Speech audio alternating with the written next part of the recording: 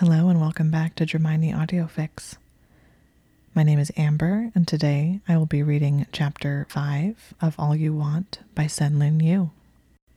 Keep in mind that this fic is rated E for explicit and does contain consensual sex. Chapter 5. It's Only Curiosity.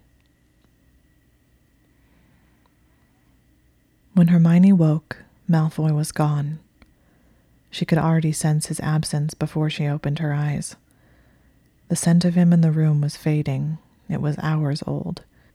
She knew logically that she shouldn't feel hurt, but she was. Without opening her eyes, she rolled over and scolded herself. Did she expect to wake and find him still next to her? That he'd decide after a few days of shagging her that he didn't care about her blood status and then they'd date because the sex was so amazing? She snorted and opened her eyes. As she sat up and surveyed the room, she began to remember brief flashes of him attempting to get away from her and leave, of him trying to go get someone else instead. As she sat in the middle of the bed, a feeling of cold horror swept over her at her increasingly distinct recollection of him trying to fight through his instincts and stay away from her. She had proceeded to climb on top of him and started giving him a hand job. Hermione dropped back and hid her face in her pillow at the memory. After that, there had been a lot of incoherent sex that she could only partially recall. They'd both been swept up in the alpha-omega dynamic, full of words and promises that stemmed from somewhere instinctive. She felt as though she'd been punched. Malfoy had probably remembered himself again the moment her heat ended, once his head had cleared from all the hormones and instincts she induced in him. The bitter smile that had appeared on his face as the fog finally faded from her mind stood out starkly in her memory. Hermione still couldn't wrap her mind around it all. Hormones or not, she wanted to die of embarrassment. The worst part was that if it were to happen again, she wasn't sure she could have done anything differently. Despite her initial resolve to endure the heat alone, she had quickly discovered that resolving to do so was one thing. Actually trying to endure it was another matter entirely.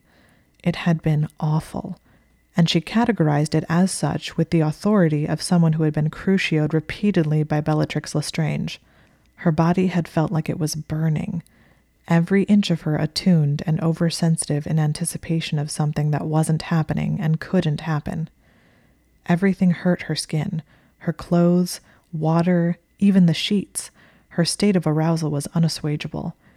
Anything she did to try to relieve it just increased the frustrated, all-consuming need. The physical anguish had only been one part of it. It was the mental aspect of it that had nearly broken her. She wasn't supposed to be alone. The isolation provoked an overwhelming sense of wrongness in her at an instinctive level. She shouldn't be alone. She wasn't supposed to be alone. There was something profoundly wrong happening that she had been left by herself to endure it. Someone was supposed to be there. Someone was supposed to be with her, to help her, soothe her. But no one was. She had been all alone. No one was there for her. The relentless awareness made her nearly hysterical. She was hurting inside and out, and no one was going to come to make it better. It just got worse and worse, hour after hour.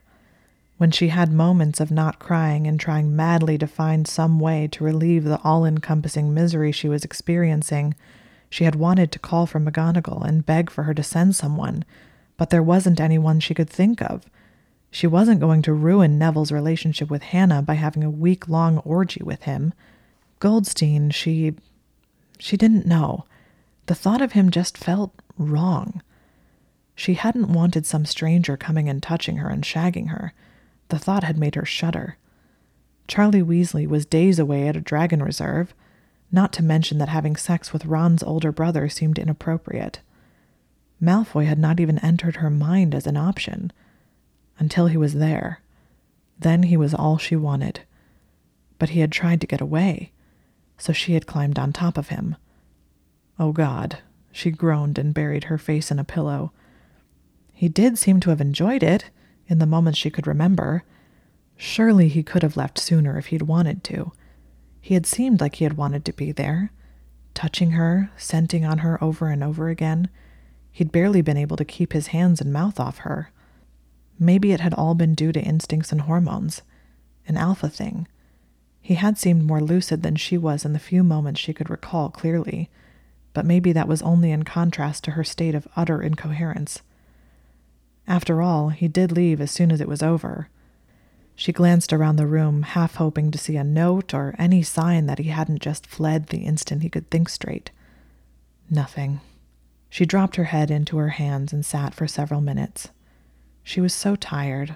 She just wanted to collapse back into bed and sleep for another day. She never wanted to show her face again. The entire situation was just too humiliating and inappropriate to endure. However, she felt desperate to get out of the room. It was thick with the smell of sex and Malfoy's scent. It made her feel like she was pining for him. Being all alone in the aftermath of a heat felt horribly vulnerable, as if there was a part of her shriveling inside. She rubbed her wrists subconsciously, trying to comfort herself. Then she squared her shoulders and got up to go to the bathroom and take a shower. A hot shower. The closest thing to relief she had found before Malfoy's appearance was sitting under numbingly cold water. It dulled the heat and made her so uncomfortable in a different way that she was less attuned to how aroused and desperately wanting she was. Then she just had to handle the psychological aspect. She stepped under scalding water and rubbed herself from the top of her head down to her toes until her skin was rosy, trying to get Malfoy's scent out of her skin. When she stepped out and started toweling off, it was still there, as though he'd imprinted himself into her. She stepped back under the water and tried 4 more times, covering herself with soap. It lessened the smell somewhat, but it was still inescapable, and her skin felt nearly raw.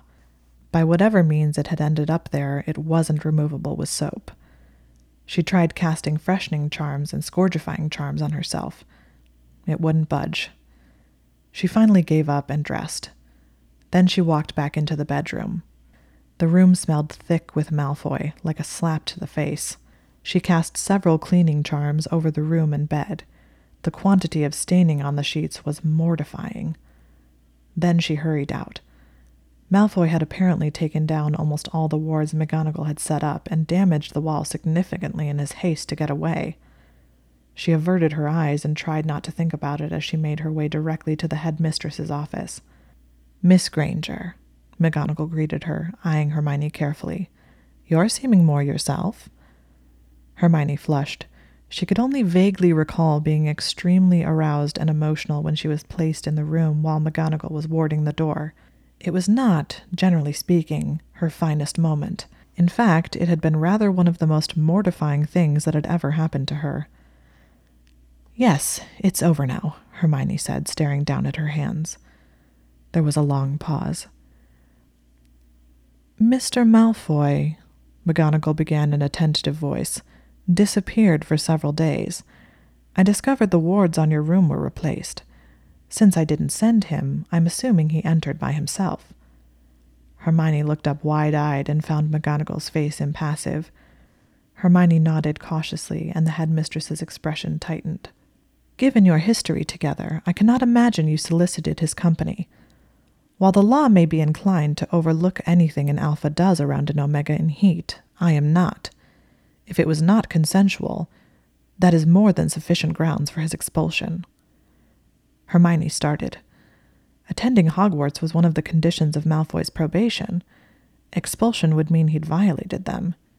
He could be sent to Azkaban for it. "No," Hermione said, straightening. "It was consensual, I think." Her eyes dropped to the floor and she could feel her cheeks burning. "I hope you aren't feeling obliged to protect him for some reason," Minerva said, her eyebrows furrowed and her expression concerned. "No, it's not anything like that," Hermione faltered. He offered to go get someone else. I wanted him to stay. In fact," her voice caught and she cleared her throat weakly, "I rather jumped him. I'm not sure. I know that legally speaking, alphas aren't regarded as responsible for their actions, but I'm not sure how it works with omegas. I might have—" She stuttered slightly and nearly fell from her chair as a horrifying thought struck her. "I think I forced him? Oh, God!" Minerva's eyebrows raised themselves slightly. "I find that rather hard to believe," she said. No, I think I did, Hermione said tremulously. I can't remember everything clearly. I wasn't entirely lucid, but I think he was trying to leave. Then I climbed on top of him and forced him to give in and stay. She kept shrinking further into her seat, growing increasingly horrified. I should go apologize. No, he probably won't want anything to do with me. Oh my God, I sexually assaulted Malfoy. Hermione covered her face with her hands and wished someone would stun her and put her out of the misery for a while. Perhaps it would be advisable if I met with him and asked for his version of events, said Minerva after a moment.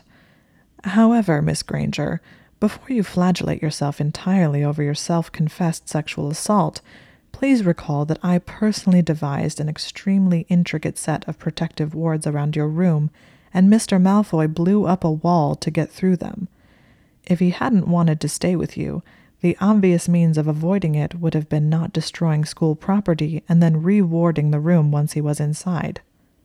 Hermione felt a flood of relief at the revelation that Malfoy had blown up the wall to get in rather than out, as she had initially assumed. "You'll let me know," she asked cautiously. "If I did, I don't know." Hermione buried her face in her hands again. "I don't know what I can do to make it up to him if he feels like I assaulted him." "I'll keep you informed," Minerva said, her voice indulgent sounding. "However, given that your heat has passed, there are some things that are necessary for us to discuss." Hermione nodded and straightened attentively, trying to shove thoughts of Malfoy to the back of her mind. "You aren't going to be able to conceal your designation," McGonagall said, eyeing her.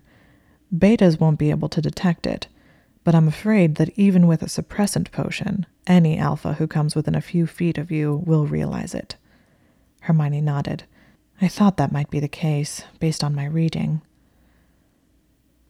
"We can try to keep the news contained within the school, but it's unavoidable that you'll begin receiving attention from the alphas here at Hogwarts. I suspect that it will be noticeable enough that the news may reach the public eventually." "But," Hermione said slowly, furrowing her brow, "my heat is over now. Why would they be interested?" "Because they'll want to marry you, Miss Granger," Minerva said as if it were obvious. Hermione stared. "Why? In order to have more children?" she asked, feeling skeptical about just how concerned the average wizard generally was about the quantity of his progeniture. Then a horrifying thought came to her. "Will they want me because I'll be servile?" Minerva's expression grew visibly uncomfortable. "That could be the motivation for some. However, there is more to Omegas than merely submission and procreation. Did you finish the book I left with you?" Hermione shook her head, flushing. "No. Sorry. It became difficult to focus." Minerva's face softened. "Of course. This has all been quite sudden. That's why I wish to do everything in my power to protect you while you come to terms with what has occurred. I hope to provide you with as many options as I can." "Thank you." "Now, as I mentioned, you're quite likely to receive a great deal of attention. I assume you won't want to withdraw from school if it's possible to avoid that." Hermione nodded. "The girls' tower of Gryffindor should be safe for you. However, in common areas and hallways, anyone can approach you. I am concerned that some eager alphas might take advantage of your Omega traits in order to get your attention." Hermione felt cold. "The suppressant potions help, though, don't they?" "I believe that they do. I have had Horace brew a batch. You'll need to take a vial daily. However, it will not suppress the traits entirely. I have discussed it with Miss Weasley. We could assign beta prefects to accompany you between classes if you would like." Hermione stared. "Surely that's a bit excessive, isn't it?" "I have to admit I don't know. Insofar as I'm aware, a presented Omega has never attended Hogwarts. Alphas happen occasionally. Having an 8th-year class, I had anticipated having a dozen or so. But you are the first presented Omega to attend Hogwarts, and you're unbound. I don't know what to expect. I don't want to be careless with you." "Omegas are that rare?" McGonagall gave a short nod. "You're the only unmarried one to present in as long as I can recall. Beyond that, you're the first Omega I've known of since Molly Weasley." Hermione choked. "I didn't realize they were that unusual. Before Molly, the only other Omegas I knew were Druella Rosier and a friend of my mother's, Cassandra Ollivander. There's a reason why most people simply choose to ignore the hierarchy's existence. It's rare that the matter comes up. There are possibly fewer than 200 Omegas in all of Europe. Any unmarried alpha who hears about you may try to court you. You may end up inundated with offers. They won't know a thing about me, but they'll want to marry me just because I'm an Omega? I feel like a collectible," Hermione said in an acerbic tone, her lip curling. Molly's decision to have 7 children in order to avoid alphas makes more and more sense. "Molly chose Arthur because she was in love with Arthur," Minerva said tartly. "She was betrothed to an alpha, but fell in love with Arthur when they were head students together here at Hogwarts. I wouldn't advise making her choice unless the beta you have in mind is someone you cannot live without." Hermione dropped her eyes and slumped. "Why? I don't understand how this all works. I feel like I've been turned into some servile degenerate who risks losing her mind when an alpha so much as breathes on me. But now you're saying that I should try to be in that kind of relationship?" Minerva sighed. "Omegas are made for alphas. Alphas are made for Omegas. Despite the dynamic of dominance and submission between them, the relationship is symbiotic. An alpha might have influence over you, but they also have an instinctive desire to go to the ends of the earth to protect or please you." Hermione's mouth twitched, and she refrained from pointing out that she would much prefer having the autonomy to protect and please herself. She swallowed the words. The fact that McGonagall had the unfortunate task of explaining everything to Hermione did not make it the headmistress's fault. Hermione would not shoot the messenger when it was apparently the universe in general that was to blame for Hermione's designation. "The equation doesn't leave you powerless," McGonagall said firmly. "Without the other party, there will always be a sense that something is missing. Most alphas are resigned to that fate by the time they present. That's why they will be anxious to try and appeal to you. You are an opportunity that most of them never expected to have. You'll be going into heat again in 3 months. You should use the time until then to get to know some of the alphas in your circles." Hermione felt something in her stomach drop sharply at the thought of experiencing another heat. The experience with Malfoy felt like a raw nerve, intimate and vulnerable. She'd felt happy during it, as if being an Omega was all right after all. Waking on the other side to find it had all been a hormone-induced illusion hurt something inside of her that she couldn't identify. She wasn't the type for casual sex. Her week-long fling with Malfoy had only further convinced her of that. She didn't ever want to go through the experience of being left behind and discarded the instant she no longer had the hormonal cocktail necessary to seem desirable. However, at the same time, she didn't want to marry someone, especially not soul bond with them, just in order to have a companion during her heats. That didn't sound any better. She had no interest in a union solely based on hierarchical connection. Perhaps she was just young, but she'd hoped that if she ever got married, it would be a union born of something unique and meaningful, with someone she could share her mind with, not just someone who happened to be capable of meeting her biological needs. She felt as though she were trapped in a 3-month countdown towards hell.